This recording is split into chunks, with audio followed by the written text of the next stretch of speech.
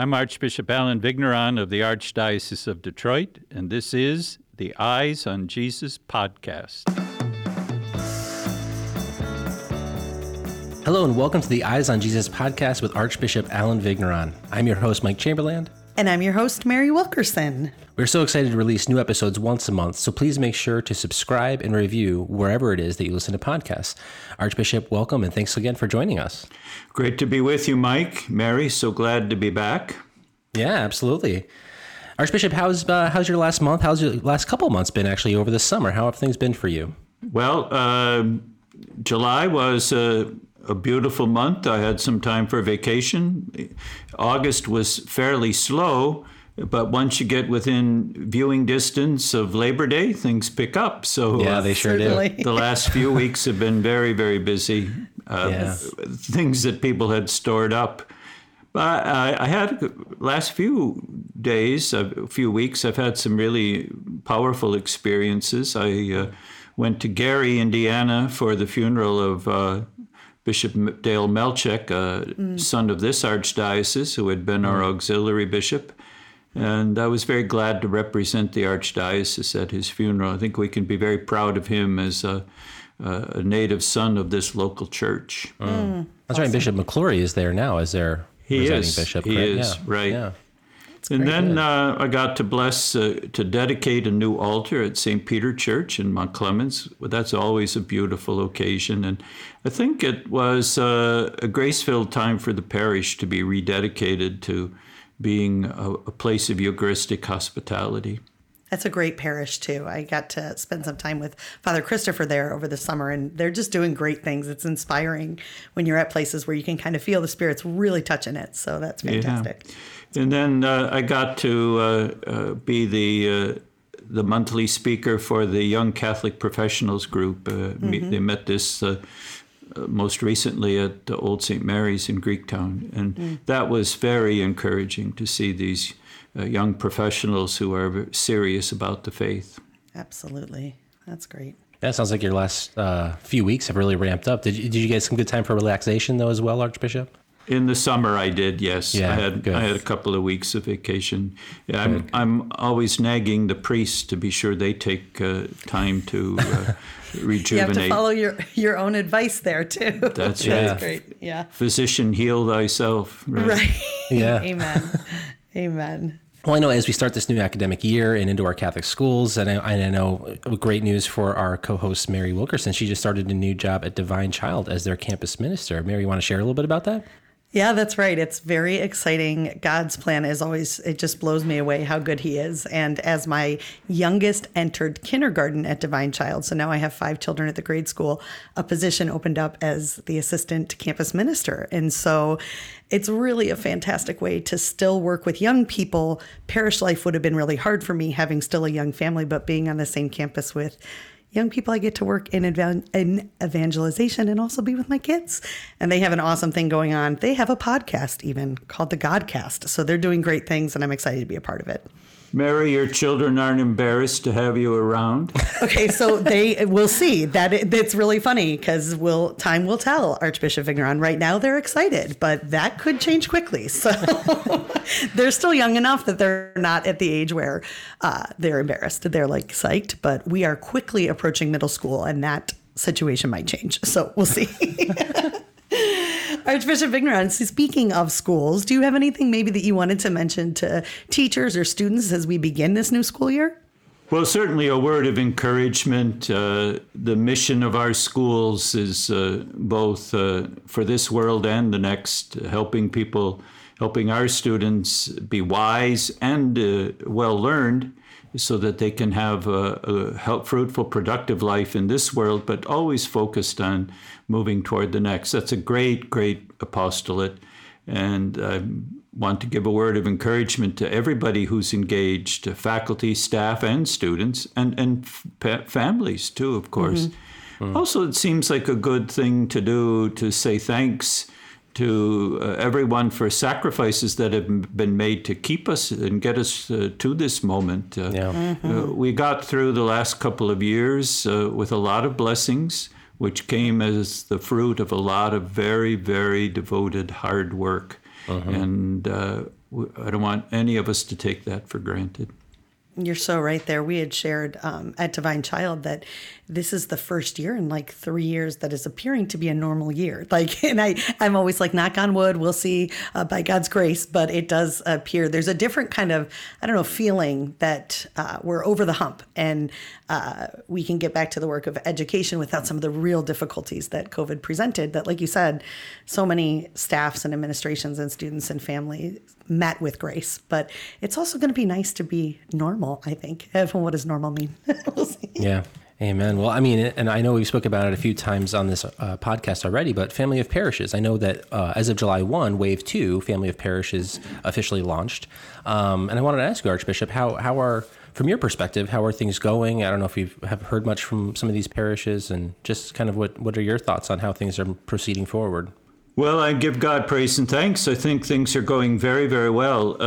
From the very beginning, we knew that we had an ambitious timetable to make this shift.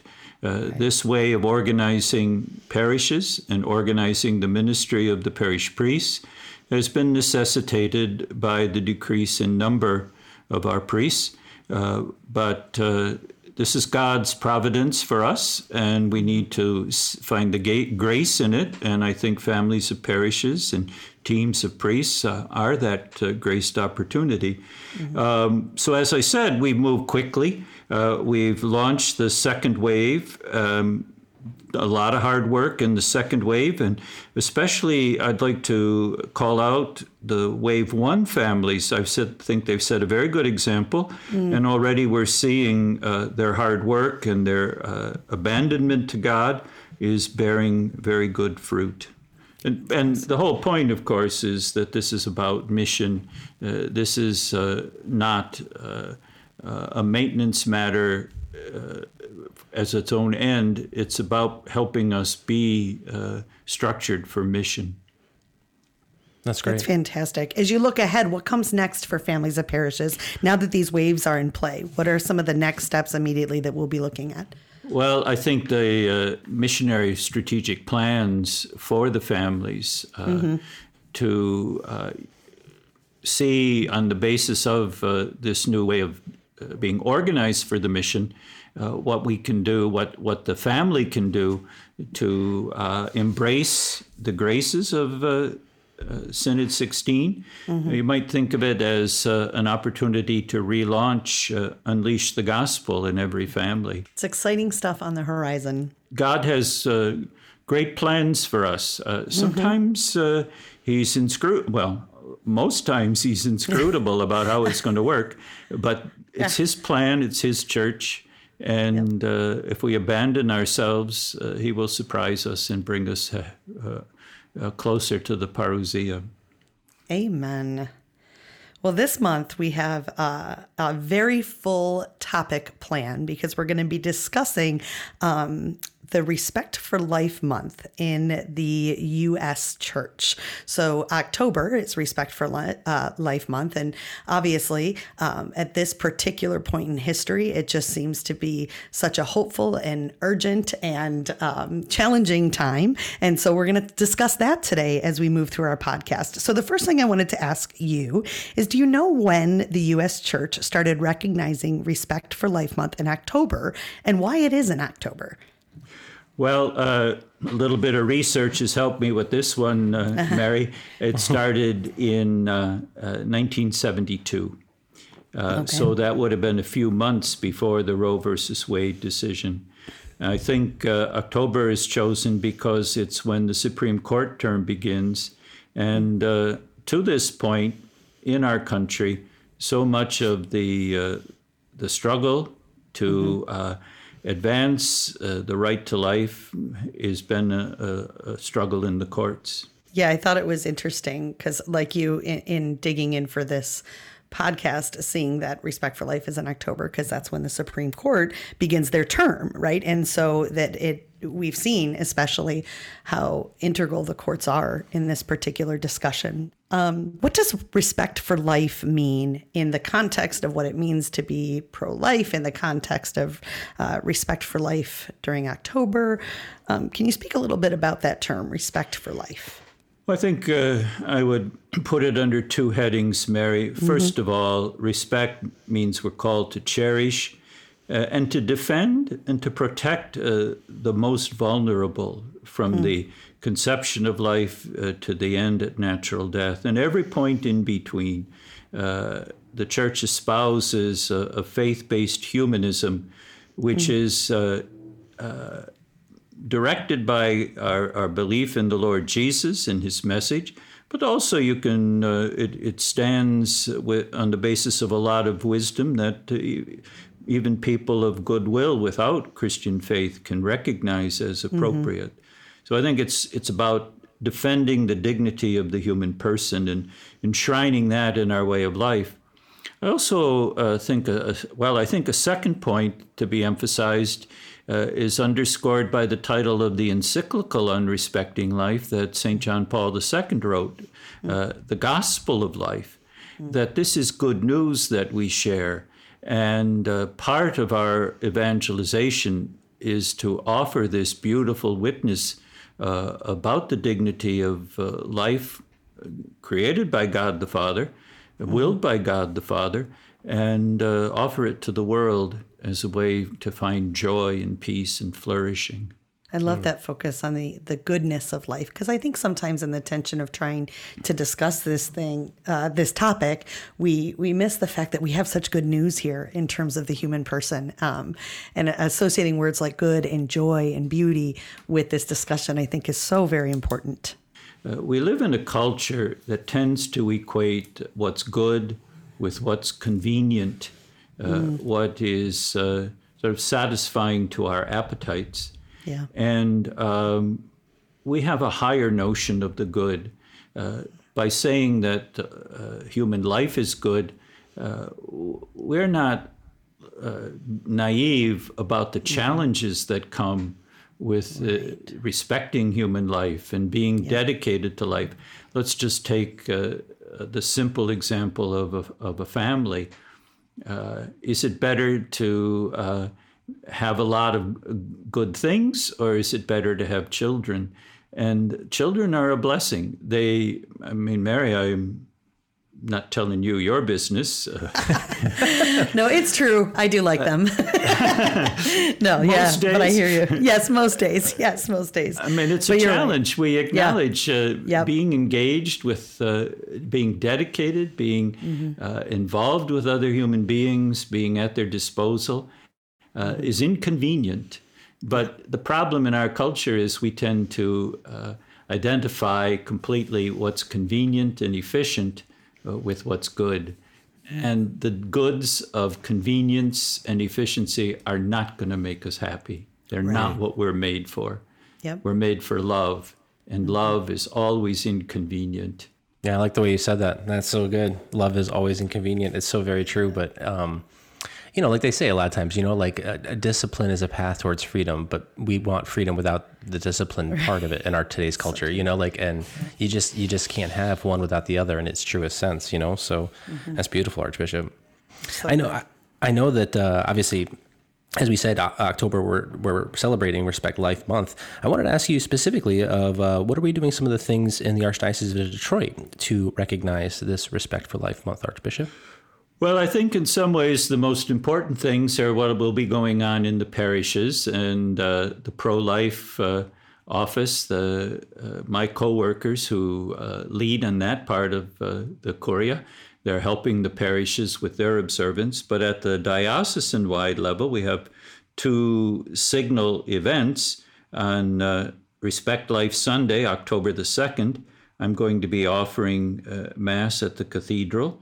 And then on the 23rd of October, there's another Mass at the Cathedral with special prayers dedicated to pregnancy and infant loss. And then the third thing that's very important for Respect Life Month is a reinvigorated drive on this initiative from the Bishops' Conference called Walking with Moms in Need. Sounds like we have so much going on, which is awesome. So let's dig in just a little bit to each of those things briefly, if that's okay. So when we talk about the Mass for Respect for Life on Sunday, that's going to be at 11 o'clock on October 2nd at the Cathedral. What are kind of the plans for that particular liturgy? Well, I'm the principal celebrant, and the focus is on giving thanks to God for the gift of human life. By God's providence, very, very significant, the Dobbs decision overturning Roe was announced on the feast of the Sacred Heart of Jesus. And I can't help but think what joy it brought the heart of Jesus to see that this wound to human life and human dignity was overthrown on the day of his feast.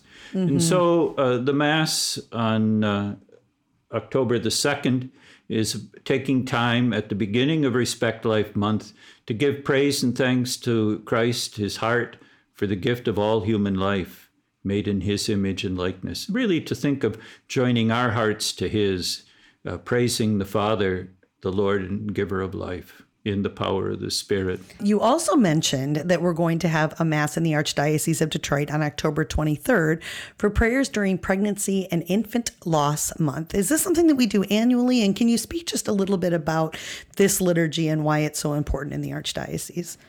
Yes, it is something we do every year, and it's focused especially on offering, being one in prayer with parents who perhaps have lost a child in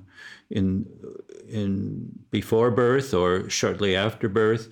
Also for parents who have the loss of they feel of not being able yet to have a child, to join with them in prayer, offering their sufferings along with them to the Lord, stand with them in solidarity, in communion, and invite the Lord to sustain them. It's one more way.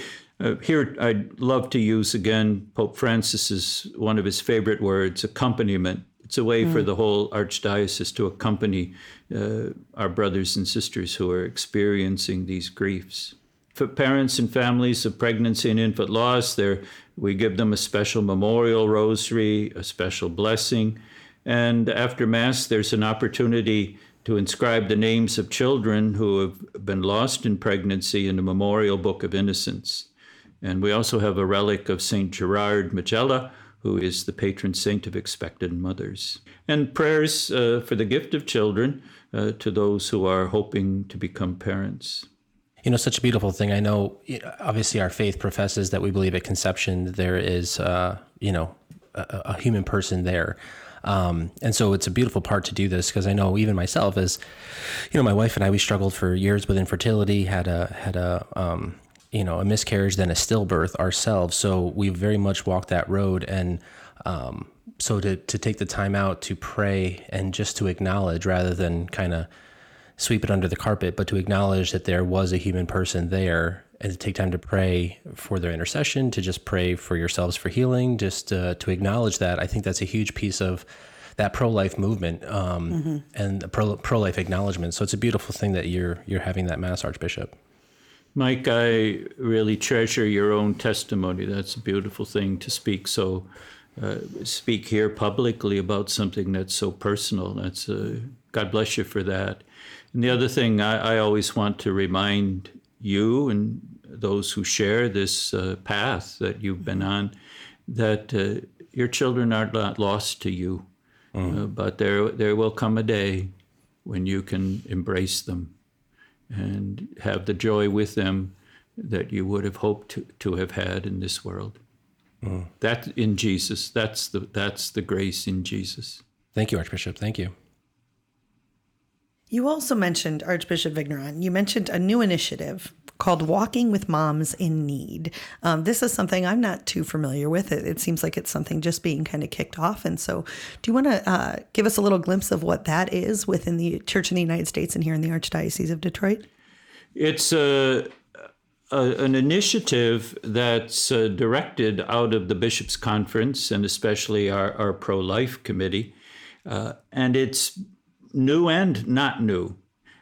What it's aimed at doing is gathering together and organizing resources that abound for caring for women and their children, especially women who are experiencing what we often refer to as crisis pregnancies. So it's about raising awareness locally of what resources exist, and then when we see where there are gaps in those resources, to fill them in. And to be sure that in our diocese, we would say, at least in every family, there is a focus on this apostolate of walking with moms in need. So for every family of parishes to organize itself around this structure. What do we have in our family so that any woman who's needs support in her pregnancy, in caring for her children, she finds a welcome here. Mm-hmm. And what might we do better to be more welcoming and more supportive? That's who we are as the church. I know it's such a great initiative. I know, so many of our parishes, they have, St. Vincent de Paul societies and things like that. So if somebody finds themselves unable to pay bills or unable to make ends meet, they can go to a Catholic parish and usually find some sort of assistance in some way, shape, or form. But I love this because it's really trying to double down on, women will sometimes seek out abortions. There's a reason for it, obviously. And we're trying to minimize or eliminate those reasons through this type of ministry and providing the resources available, so it becomes hopefully unthinkable. They wouldn't they have options other than just, I think sometimes they feel that they're optionless and the only option left is abortion, obviously, and that's horrible. And so this is a great initiative to try to seek to correct that. So that's wonderful, Archbishop. This is part of being pro-life. Not only are we defending the right to life, we're opposed to the so-called right to abortion, but we stand as ready to accompany people in supporting the dignity of every human person. Every life is a gift, mm-hmm. not always a convenient gift, but every life is a blessing and a gift. It's such a good reminder, too. We, in light of the Dobbs decision and some of just the rhetoric sometimes that happens within news media and within our culture, I found myself getting a little bit bogged down just in my personal life with trying to turn on the news or listening to different opinions, and it can be exhausting. And the Lord spoke very clearly into my heart this summer that in response of some of the tension that we're experiencing, especially, and we'll talk in a little bit, a proposed ballot that might be coming in November, we could get discouraged. And I felt like the Spirit spoke so loudly to move forward in action. And so, we did a lot of work just as a family seeking out, like, where are our crisis pregnancy centers or women's centers? Where can we really throw in our efforts, both with volunteer offers and with financial means, to be able to support these organizations that are supporting women? And it's so exciting to see, the Archdiocese doing that in union, right, with the United States bishops, that we're all looking at this together because there is such good work to be done that we can be invited into, maybe to step outside some of the ugly conversation that we're witnessing. Yes, to pitch in and advance the kingdom 1 meter, 1 yard at a time. Yeah. So good. And I know all priests and deacons in the Archdiocese were invited to an informal meeting about this proposal. Can you tell us a little bit about that meeting and what was shared there? Well, this was one of our regular all-priest meetings. And the priests have been told about walking with moms in need through email, newsletters, and such. I simply reiterated how important it is, and my hope that there would be this ministry in every family of parishes. I think it needs to be a priority. And as you said, Mary, we may have this extreme ballot proposal up for election in November, but whether it passes or fails, we will need walking with moms in need. Right. It's just very, very, it's central to our identity as disciples of Christ. Yep.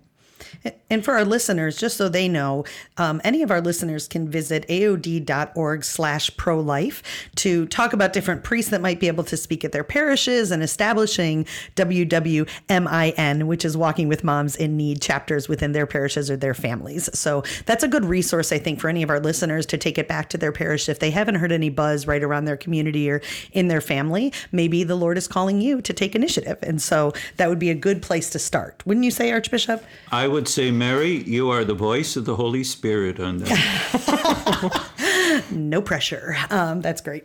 You know, Archbishop, I know back in May we had a guest on and we were speaking a little bit about the possibility of a ballot proposal. And I know you recently released a letter and a video to the faithful speaking about this. You know, we're not exactly sure if it will go through or not, but I didn't know if you wanted to speak a little bit more into what is possibly up for proposal and how we should respond to this. Sure, Mike. It's my understanding that we'll know a lot more by the time the podcast is broadcast out there, whether or not this is on the ballot for the November election. But prescinding from that, we already do need to be working here in the dioceses of Michigan. You asked about the proposal. I think it's fairly rightly described as an anything goes abortion proposal. Abortion would be unregulated, on demand, throughout all 9 months of pregnancy. And it's quite clear to me that if this language, as vague as it is embedded into the state constitution, our laws prohibiting partial birth abortion, taxpayer funding of abortion, requiring parental consent, informed consent, protecting the rights of conscience for people who don't want to participate in abortion. This whole host of protections that we've developed over time would be contrary to this new part of the Constitution. And I think it's an extreme proposal that even people with whom I don't agree, who might make some exceptions about the right to life, I think they'll find it onerous. I mean, I think especially the idea that minors can receive abortion without parental consent, without parental notice. I think that people find that horrifying.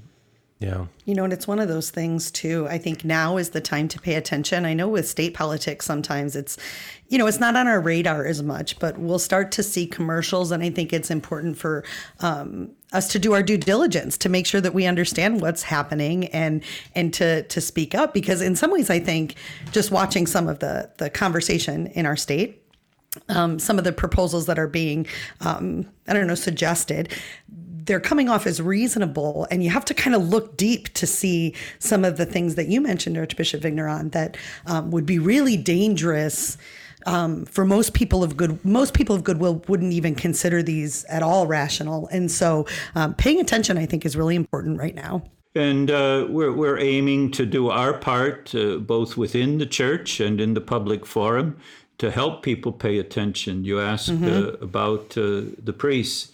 And the deacons. They recently invited to an informational meeting about the proposal.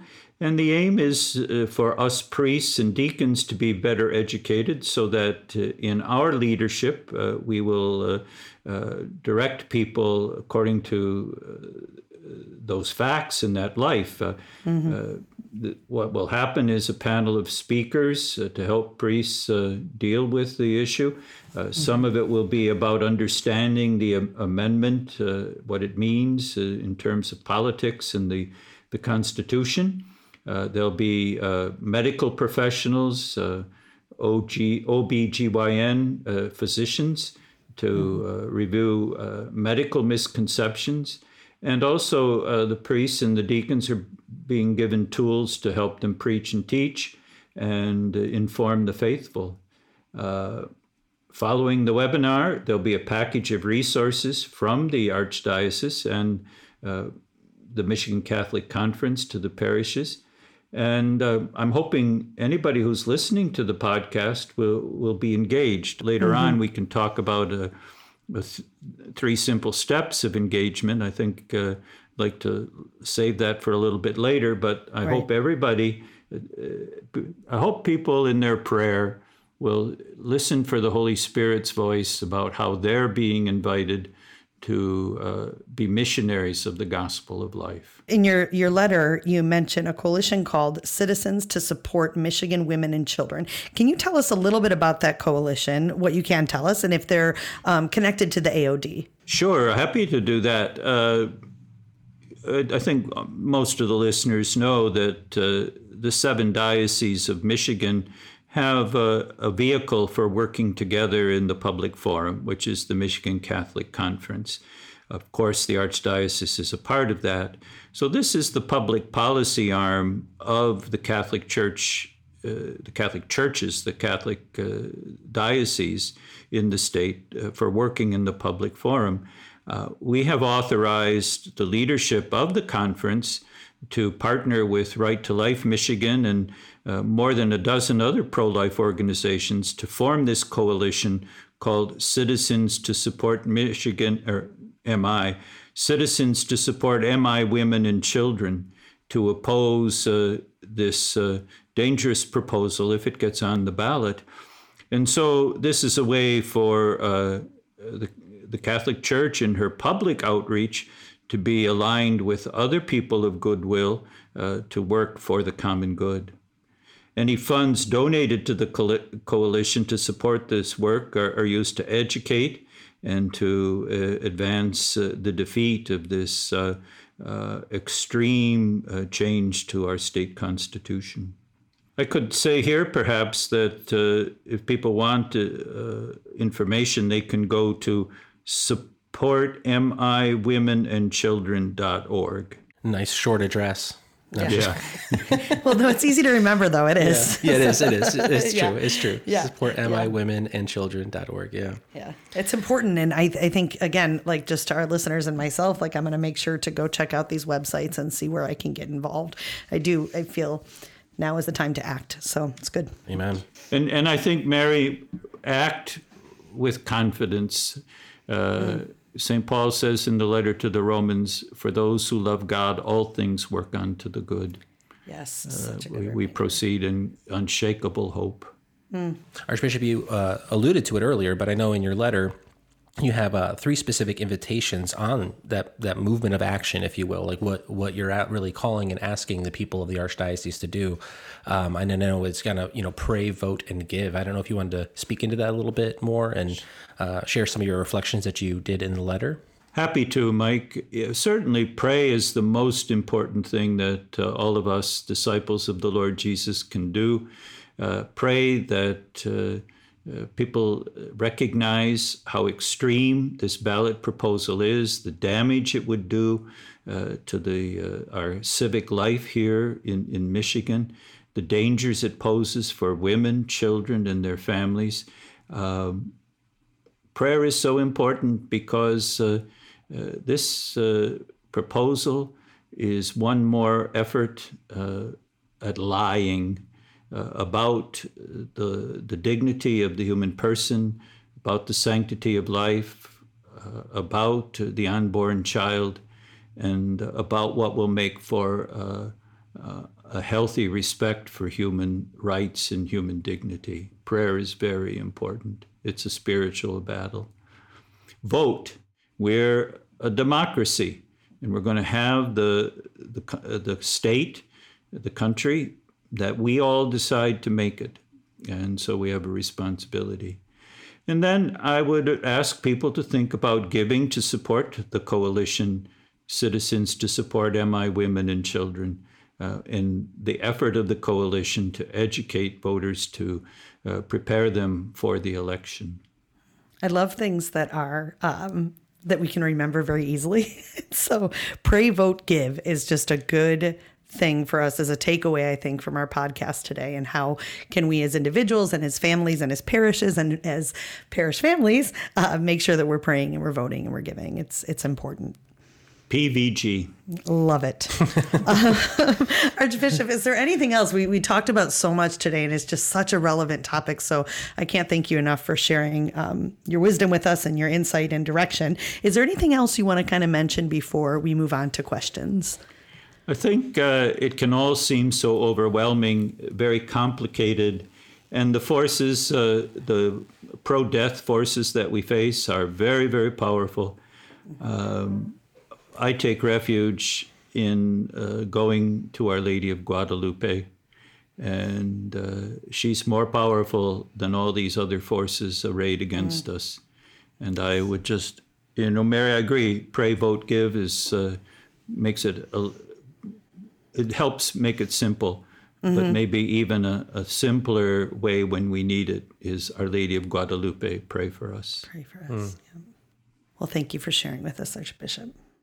So we've reached the point in our podcast where we get to ask you, Archbishop Vigneron, some questions from the faithful. If you're listening and you'd like to submit a question, feel free to email us at eyesonjesuspodcast@aod.org. When you email, make sure to include your name and your parish. Again, that email is eyesonjesuspodcast@aod.org. Our first question comes from Jacob at St. Francis Cabrini. I love this question. Jacob asks, what was your first car, and do you have a favorite car? First car, I got it after I finished seminary. I asked my father, actually, to buy it for me. He's much more practical than I was. And it was a used car. I think it was a Buick, fairly old. And it has... My recollection is it was a sickly green, and it had a lot of wiring problems, so that if I went through a very deep puddle, it shorted out and the car would stall. Oh my gosh. That's amazing. So I don't have a favorite car, but that car would be not qualified even for any consideration. That's awesome. I had a Chevette as my first car, a 1985 Chevette, and mine stalled out on a Sunday going into Mass. But you know how there's always like a car line to turn into Mass right when you're kind of getting there right in the nick of time. And I stopped the entire car line to turn into the parish. And I'll never forget, I was like 16 years old and so embarrassed. So, all those old cars. Archbishop, I have a question from Chris at St. Regis, and he asks, you've mentioned your devotion to Our Lady of Lourdes and your appreciation for the Sacrament of the Sick. Have you ever received the Sacrament of the Sick? And if so, would you be willing to share what that experience was like a little bit? And if not, what is it like to administer the sacrament to other people? I don't recall if I've ever received the Sacrament of the Sick. I had a very bad accident where I broke my arm. I certainly would have qualified for it, but I don't remember if anybody thought. Was it an accident in your green car? That's funny. It came much later, so I have no memory to share of an experience. Yeah. But I do have very beautiful memories of administering the sacrament. What I understand, what's on my heart when I perform the sacrament, the rite, is that it's a continuation of what we hear in the Gospels. That Jesus touched them, healed them with his touch. And our Lord gave us this sacrament so that his touch could continue in every place and in every time. And so when I anoint the hands of the sick and I anoint their head, that is Christ touching them in their illness. And that's what it's like. It's being this transparent instrument in the hand of Christ. My hand is his hand at that moment. Our final question comes from Holly at Guardian Angels, and Holly asks, what is the best homily you've ever heard? What is the best homily you've ever given? So she's asking for a bit of self-evaluation here too. Well, yes, fair enough. By the way, I don't think I'm that interesting. You've had some good ones. I've heard them. I'm just letting you know. You have a Best podcast. homily. They don't give a podcast to people that aren't interesting, Archbishop. Best homily. I don't know if it's the very best, but one that has impressed me over many years now is a homily I once heard the now Archbishop of Toronto give, Archbishop Thomas Collins, who's a friend of mine. We were seminary rectors at the same time, he over in London, Ontario, and me here in Detroit. And I heard I heard the Cardinal give a homily where he commented on the book of Revelation. And he talked about how impressive all of the rhetoric is in the book of Revelation about the Lamb and the power of the Lamb and the throne of the Lamb and the great force of the triumph of Christ the King in history. And he said, please remember that when the people in Ephesus heard this prophecy, they would have had concern that the next knock on the door would have been the forces of the emperor coming to take them away and execute them.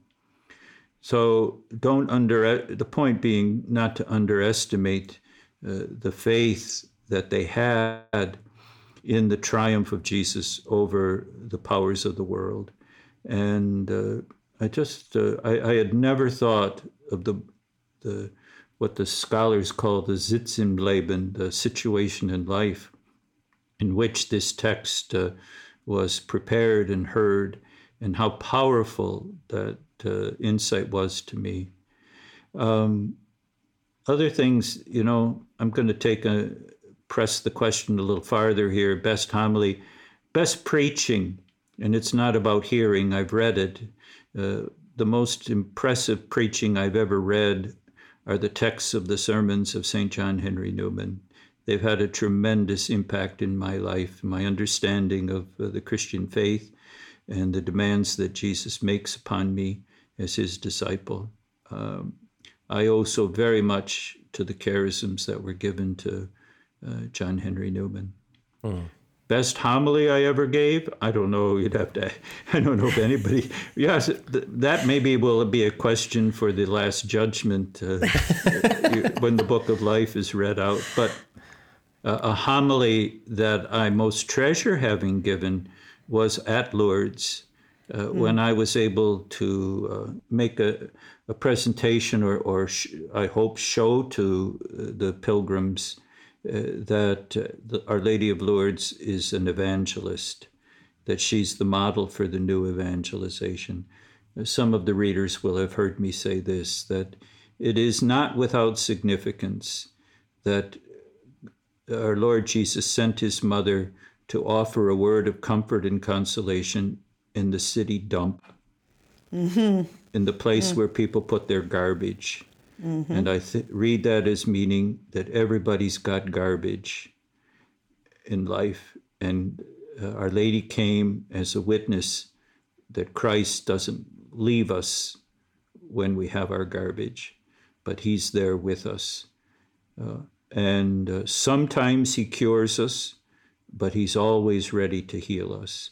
And I believe that's the mission of the Blessed Virgin Mary when she was sent to Lourdes, to witness to that. And so the fact that I could say that at Lourdes to pilgrims is one of the treasures of my life. Oh, yeah. Beautiful. Thank you, Archbishop, for answering some of those questions. All of our listeners, I invite you always to keep Archbishop, of course, in prayer. And specifically, Archbishop, do you have any intentions that we can keep in mind and in prayer for you this over the course of this next month? Well, I'd ask people, please do, certainly for the defeat of this extreme constitutional ballot proposal, but also for people to pick up again with our effort to pray for priestly vocations from the Archdiocese, and invite people particularly to pray for priestly vocations from their families and from their own parishes. Amen. And Archbishop, would you mind closing our show today with your own blessing and prayer? Lord God, we thank you that you have given us the light of Jesus Christ, a light for our path, directing us to the home you have prepared for us. We thank you for this podcast. I thank you for all who will listen to it, and ask that good fruit be born in their lives, in our world, through the power of your Spirit. And may Almighty God bless all of you, the Father, and the Son, and the Holy Spirit. Amen. Amen. Thanks, Archbishop. Thanks, Archbishop. You're most welcome. Stay tuned for the next episode of Eyes on Jesus, a new episode every month. And if you enjoy listening, you might also like Detroit Stories, a podcast from the Archdiocese of Detroit. Find it on your favorite podcast app.